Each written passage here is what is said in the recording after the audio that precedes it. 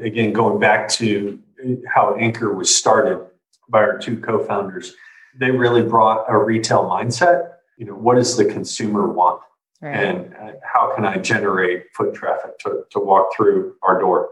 And bringing that to healthcare means, what does the patient want? And how can I capture that patient? And how can I keep them in our system?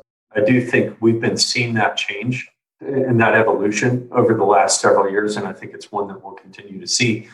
And if you're a provider, you want to be the trusted provider and the one-stop shop for a patient in their community. And I do think that real estate plays an important role in being part of that solution, in helping to be a representation of their brand and helping to ensure that they're getting the traffic that they're after in each market. This is the Providers, Properties, and Performance Podcast, the podcast that brings together leaders in healthcare and investment real estate to consider the possibilities and future at the intersection of practicing medicine and healthcare real estate investment returns. Welcome to the Providers, Properties, and Performance Podcast. I am your host, Trisha Talbot. As a healthcare real estate advisor to providers and investors, the best solutions occur when the two collaborate together as partners in delivering better patient care. Providers can deliver care to their patients when and where they need it, and investors realize the returns to build and manage facilities. We explore changes in medicine and wellness, the future of healthcare, and using real estate as a strategic and financial tool. Our episode today is the second part of the interview with Ben Oakes, Chief Executive Officer of Anchor Health Properties. In this episode, Ben discusses how Anchor addressed the pandemic effects with its tenants, how healthcare companies are designing future spaces with flexibility in mind, and how practices can use their healthcare real estate to elevate their brands and become patient-centric. In last week's episode, he shared the background of Anchor Health Properties, the story behind two recent projects, and what Anchor Health looks for in an opportunity and where. You've done a lot with Anchor Health since you've joined them, but where do you see Anchor Health in the next 3 to 5 years? Yeah, I see us staying disciplined, working with good partners, and delivering results in a partnership-like manner. Our vision is to be the best healthcare real estate firm in the country. I like it. I love it. In order to do that, we've got to innovate. Yeah. In fact, one of our core values is innovation. Our core values are accountability, innovation, collaboration, honesty and humility, an ownership mentality, and being relationship focused. And so that's something that if you're a team member here at Anchor, you hear quite often.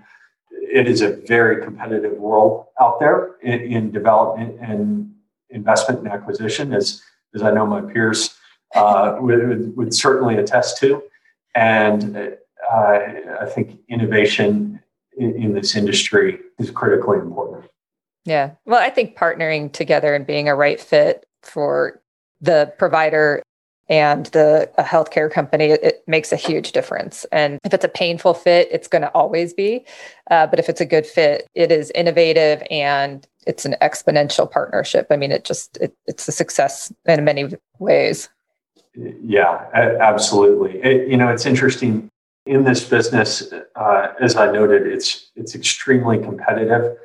But I think in general, if you dig a little bit deeper, it's funny. Almost when we're going in and doing pitches, we all know each other, and generally most of us are pretty good friends. At the end of the day. Absolutely. And so I think that's really wonderful. It sometimes makes my life as a broker a little difficult because I know you guys like text each other as you're competing on properties. It's a lot of fun.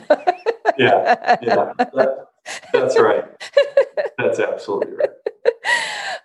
So with the pandemic, how has that affected your business lines and, kind of what have you guys learned and may have changed as a result as we move through it?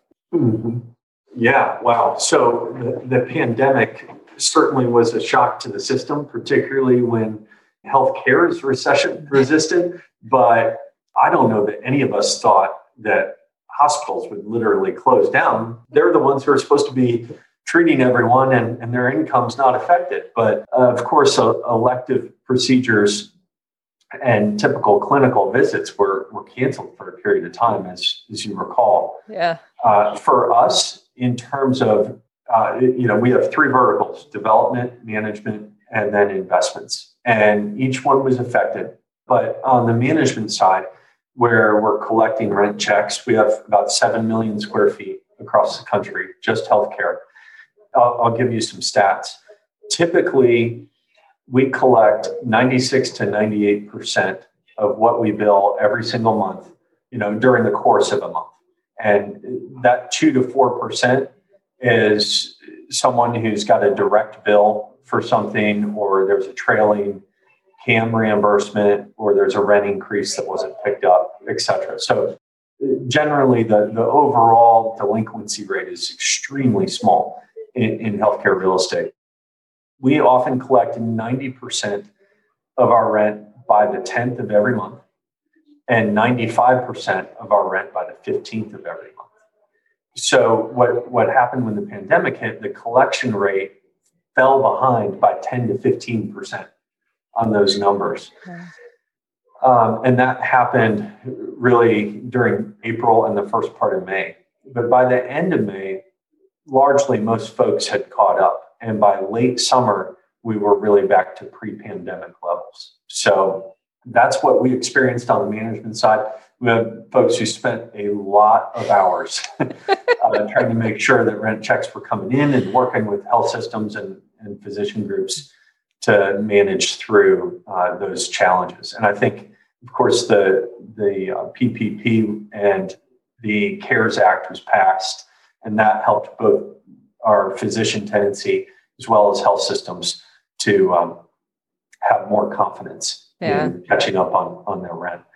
In terms of development, we had some projects that went away and some that went on hold. And then, strangely enough, Tricia, some that came out of nowhere. And I remember one week in mid-May, we had 4 RFPs hit my desk in a single week, and it was kind of baffling. I thought, wow, okay, these guys are back. On the investments front, we had some challenges particularly in the lending community. Of course, banks don't just lend against healthcare real estate. And so even when healthcare real estate's performing, they might have they often do have exposure to several other real estate sectors. And so I think that the lending market is continuing to thaw, but spreads certainly are wider, much, much wider than what they were pre-pandemic. Mm-hmm. Yeah. But I mean, isn't that interesting? Every day is different in our business. Yeah, no kidding. Definitely don't know what to expect. One other thing to note, you were just talking about how the pandemic affected Anchor. Yeah. I should note our property management team in particular just really stepped up and went the extra mile in making sure that we had terminal cleans every time that there was a COVID case that was developing or that was reported in a certain facility. Lots of long hours and trying to make sure that HVAC was aligned with operating hours of the tenancy, and that everyone had what they needed at that point in time. So the property management team really stepped up. And then, interesting enough, one of the things that's been kind of fascinating to me is I have not seen a lot of wholesale changes in design on the development front. And a lot of the architecture firms were quick to come out with, here's how space is forever changing, and here's a new floor plan, and let's throw away everything that historically we've done. I think certainly there are some minor impacts here and there, but there also seems to be a sense of, I don't need to go build a new building now just because of the pandemic. Yeah. I mean, so those conversations are common too. And with real estate, you're like, the time horizon to build a new building, even if it goes at lightning speed and the municipalities work well, all the teams that need to do, I think the fastest you could probably do it is 18 months to 2 years. And that's if everything goes well and a lot of things are in line. So therefore, you're these huge multi-million-dollar changes, if not more, to medical buildings for a pandemic that, while it's been longer than we wanted, it will pass to make these changes that are going to cost a ton of money and have a time horizon that's probably a lot longer than the pandemic is going to last. It doesn't make any economic sense. Right, right.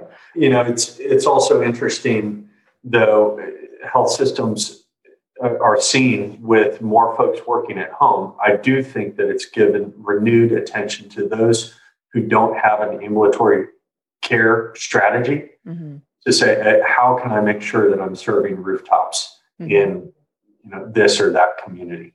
And so that if a health system or a physician group is not already servicing a certain zip code that that's important to them, then I think that there has been renewed attention, particularly on where they need to be, as more folks are truly working at home.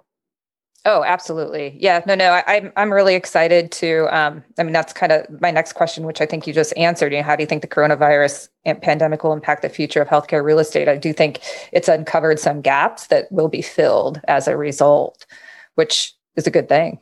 Yeah. And I think that there probably are going to be, I guess one of the things that we're seeing is that health systems are thinking about their space from a long-term flexibility standpoint. So we're going to move forward with this service, but what happens if this service changes and we need to pivot? And those are a bunch of exercises that did occur during the pandemic. There were several different articles, and we had several conversations with a bunch of our health system partners of, okay, if we need to convert this space that we already have, or there's shelf space somewhere else, and we need to add more beds, how can we do it, and how long will it take? So I think that there's going to be more intentionality regarding thinking through potential future uses and options for everybody's facilities. Well, I think that I think a lot of hospitals are going to, if they haven't already, well, they're probably starting to, but once they can catch their breath after the pandemic, I'm pretty sure that all of them are going to have a pandemic playbook that they develop and put in place so that the next one that comes, they just execute instead of having to create the playbook as they're trying to execute. Yeah. So it'd be interesting. One of the things that you were saying, talking about how facilities are changing, and I think at the recent BOMA conference, the providers there were actually saying not necessarily changing their current facilities, but that their new facilities they want to have not necessarily in such a clinical setting, but more in like an experience and lifestyle setting, which I thought was an interesting takeaway on and it'd be interesting to see how that works and plays out. But I see that as a trend that, I think we'll all be addressing as well. Yes. Again, going back to how Anchor was started by our two co-founders, they really brought a retail mindset. What does the consumer want? Right. And how can I generate foot traffic to walk through our door? And bringing that to healthcare means, what does the patient want? And how can I capture that patient? And how can I keep them in our system? And so I do think we've been seeing that change and that evolution over the last several years. And I think it's one that we'll continue to see. And, you want to be, if you're a provider, you want to be the trusted provider and the one-stop shop for a patient in their community. And I do think that real estate plays an important role in being part of that solution, in helping to be a representation of their brand and helping to ensure that they're getting the traffic that they're after in each market. Well, and I think as as preventative healthcare is more emphasized, and therefore, I think that there's more demand for it. Typically, medical office has always been only in medical clinical settings because there are practices that serve very sick patients, and those patients don't necessarily want to go through a large crowd or whatever. But if, the preventative care isn't necessarily, you're not necessarily sick, you're just, monitoring your health, making slight improvements. And that can be in a place where, you can go to your wellness appointment and then grab lunch and go, do something else. And it can integrate into a setting. So, I think as the preventative healthcare theme does, we actually see it become more prevalent. I do think that making these kind of lifestyle healthcare situations a reality can happen. Yeah, I think, one of the things that comes to mind for me, if you've seen, I think in particular on the West Coast, I've seen these more often, but Capital One has the banking cafes. Oh yeah. It's a coffee shop, but you can do your banking there as well. And I think that there are elements of that type of thinking that can also be applied in the future of healthcare. Well, and I think it goes to I do think there's going to be this mixed remote work for those that can, and, being able to have these areas that you do your work while you're waiting for something instead of just having to wait in line. I think they're going to serve a need. I think that that's one thing we could all benefit from. Probably the thing I continue to hear most common from friends and family whenever they go visit the doctor or they're going to the hospital, they're always talking about waiting. And I think if health systems are able to figure out how to better manage the waiting process, and perhaps it's just better communication on what to expect. But I think it would certainly serve everyone well. Well, great. Well, Ben, we're going to move into the Q&A so we get to know you a little bit. What was your first job? Yeah, so I grew up in a relatively rural area outside of Charlottesville, and my first job was actually mending fences and cutting weeds from crop rows on a farm across the street. So that was my first one. My first true, what I would call W-2 job, was as a janitor, believe it or not, at the Covenant School, which is a private school I went to for high school here in Charlottesville. I worked as a janitor there the summer before I entered high school, scraping gum off lockers and waxing and stripping floors and so forth. I had a passion to put myself on a different trajectory than the route I otherwise would have been lined up for, being in more of a rural county.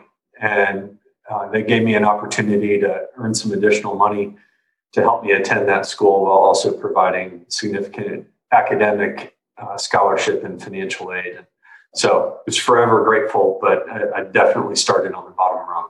That is awesome, though. I mean, the things that you learned during that process are probably incredibly priceless. Yeah, I don't know that I wish that I go back there, but I am very thankful for the experience that I had to learn that and to work a number of different jobs. And I think thematically throughout my life to date, there have been a lot of great people who've been very generous and taken a chance on me and given me a shot. And certainly, I think we all need that. And I will readily admit that I've been the beneficiary of that time and time again. Well, let me ask you, when your property management team knows that you're going to be touring a building and that you have a level of detail that probably most don't, do you think that they go in and make sure that it's spotless? Yeah, I'm sure there's some of that. I think that there's probably some of that they may be surprised by what I notice, though, as well, if they don't fully know my background. Yeah. Certainly when you've done it, you start to have an eye for it, and it always sticks out to you in the future. So, yeah. What would you be doing for a living if you were not in the healthcare real estate industry? Yeah, that is a great question. And candidly, I have no idea. I remember exactly where I was sitting when I first learned about this niche sector. And as I mentioned earlier, I knew from that exact moment that it was my calling. I never dreamed of or had a passion for really doing anything else. I talked about some of the reasons why I love the industry. So if I did something else, I think that a lot of those same elements would, and commonalities and working towards a common good and improving the community and having benefits that you can see and they're tangible and pervasive would definitely need to apply. Over the years, I've been a part of growing Anchor, an area that I discovered that I previously wasn't aware of within myself. And when I began my career, is really the ability to use my gifts and skill sets to create and grow a company with a strong organizational culture.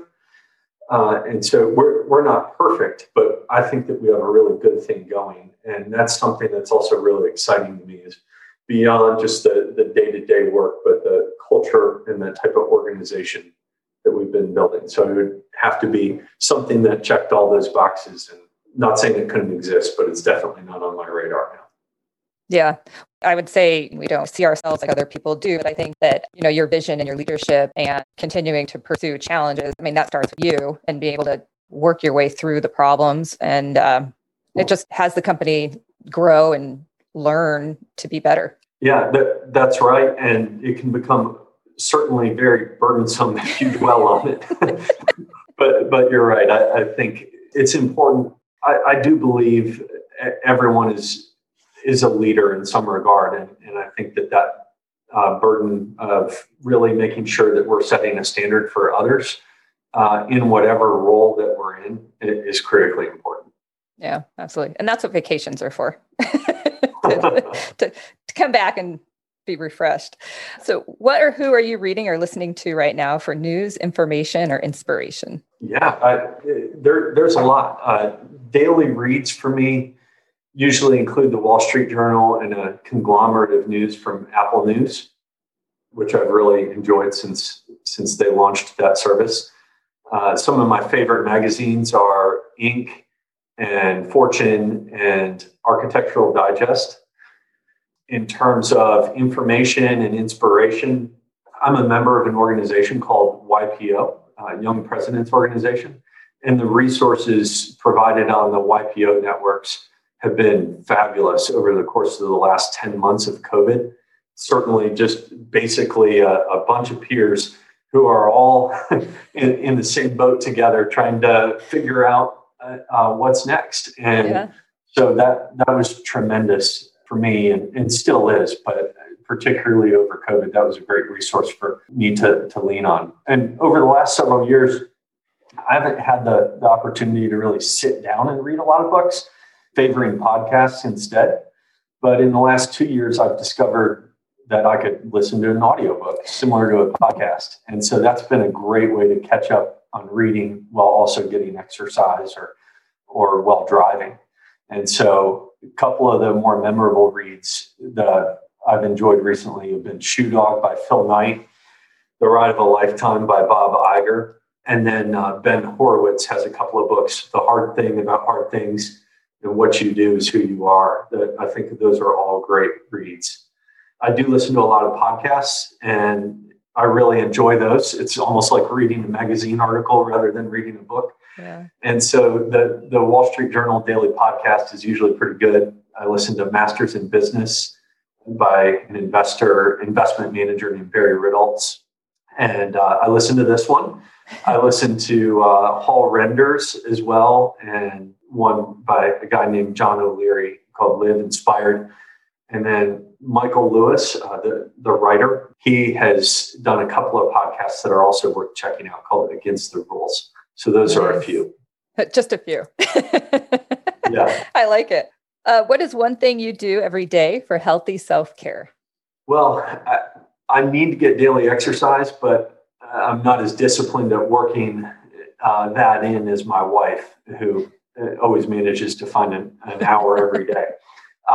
But I try to make sure that I work in time for a run or a long walk or hopping on the Peloton, or actually new to my regime since this summer, I actually have tennis lessons twice a week, at least for now.